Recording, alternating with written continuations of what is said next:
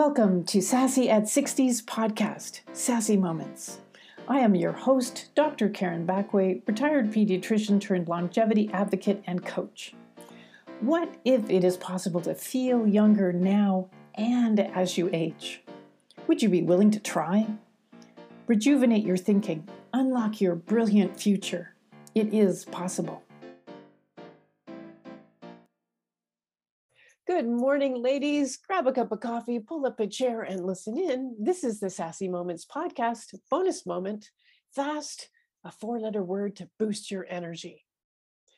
Boost my energy by not eating? What kind of nonsense is this? I know, it's totally counterintuitive, right? But I believe the single most important thing you can do to boost your energy is to fast nightly for 12 to 14 hours. I know, it's totally counterintuitive, and fast is a four-letter word in some social circles, right? Fasting as a concept is in complete contrast to the currently accepted societal dogma that we must eat multiple low-fat small meals throughout the whole day to avoid hunger and overindulging when we do decide to eat. I would like to suggest that you set that aside and consider this. We all fast every night for however long you sleep, 7 to 9 hours for most women. To fast as a concept is simple and easy to understand. Just don't eat. In practice, it's not really so easy.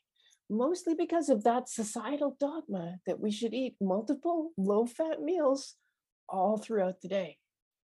Since the early 1980s, with the introduction of the food guide, we have been taught that high fat is bad and that we must eat multiple small meals, low fat, throughout the course of the day to avoid hunger and to avoid overeating. Our body is not designed to eat that way. It's just not. I'm not talking about multiple day fasts. I'm not talking about starving yourself. Not at all. I am talking about completely changing the way that you think about eating. Completely. Our body, like our brain, was designed many centuries ago when vicious predators were everywhere and famine was just around the corner. Food was scarce. Back in the day when we were hunter-gatherers, we certainly did not eat 3 meals a day plus snacks neatly dispersed throughout the day. Our ancestors fasted most of the time, sometimes for weeks. They feasted occasionally after a successful hunt and grazed on berries and tubers that happened to be in season. Essentially, protein with fat with limited carbohydrates. They didn't eat every day, all day. And guess what? They survived to tell the tale. Now we eat mostly refined carbs in the form of sugar and flour with processed protein, and if you follow the food guide, low-fat alternatives. It's backwards, and it shows up on our butt and our belly as fat, and it's slowly killing us. Since the introduction of the food guide, obesity, type 2 diabetes, and Alzheimer's disease have skyrocketed. It's frightening. So what is intermittent fasting? As the name suggests, you choose to fast intermittently, which is really kind of vague, right? It actually makes more sense if you think of its flip side, time-restricted eating. Time-restricted eating is when you voluntarily limit the number of hours you choose to eat during the day. The eating window defines the hours during which we eat. A 14-10 fast means that you eat during a 10-hour window and you fast for the following 14 hours. Say you eat from 8 a.m. to 6 p.m. and you fast from 6 p.m. to 8 a.m. the following morning. 14-10 intermittent fasting. Research has shown that the most effective health-promoting intermittent fasting regime is to delay breaking your nightly fast by 1 to 2 hours after you wake up, and to stop eating 3 hours before going to bed. It's really not a huge difference from what you already do. You have to add 2 rules. No snacking after dinner, and delay breakfast for 1 to 2 hours. Okay, I heard the collective groan and argument. I don't even get home from work until after 6 p.m. I don't sit down to dinner until at least 7 p.m. on a good day. That is completely fine.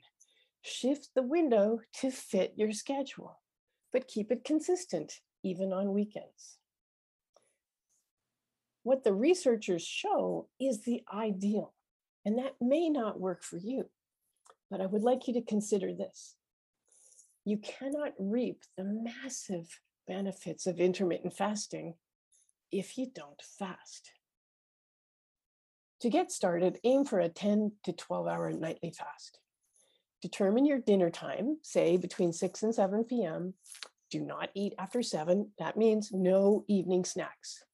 Break your nighttime fast 1 to 2 hours after you wake up, say between 7 and 8 a.m. Eat 2 to 3 meals over the course of your day with no snacking between meals. During your eating window, eat mindfully. Notice. Utterly enjoy your meal. Do not multitask at your desk as you mindlessly scroll Facebook. Limit your distractions. Don't watch TV. Have a conversation about more than the weather with your colleague or with your partner. If nothing else, get lost in your own thoughts with yourself. How can it help but be interesting? Eating can be, and absolutely should be, really pleasurable, even more so when you fast. Truthfully, it has been my experience that many women find it easier to simply skip a meal at the beginning of the day or at the end of the day, which creates a 16 to 18-hour fast with this 6 to 8-hour eating window. Which one you pick, totally up to you. Though most women skip breakfast, enjoy lunch with a colleague, and then sit down to dinner with a family, which is a highly recommended family bonding activity. Eat between 12 and 1, fast until you sit down to dinner between 6 and 8 p.m. It's your call. Try it out and see how it works. If you'd like to learn more about intermittent fasting and how to introduce it into your life so that you can reap the many benefits of fasting, check out my mini course, Fast, a 4-letter word to boost your energy. Talk again soon. Thanks for listening in, ladies. The best years of your life lie before you. Believe it. Take the next steps to becoming the best version of yourself. Sassy at 60 is all about how you can live each and every day to the fullest. Join the movement, rejuvenate your mind, feel younger longer. All information contained in this podcast is for general informational purposes only. The content on this podcast is not meant to be a substitute for professional medical advice, and listeners should not delay in obtaining medical advice for any medical condition they may have and should seek the assistance of their healthcare professional promptly. No doctor-patient relationship has been established.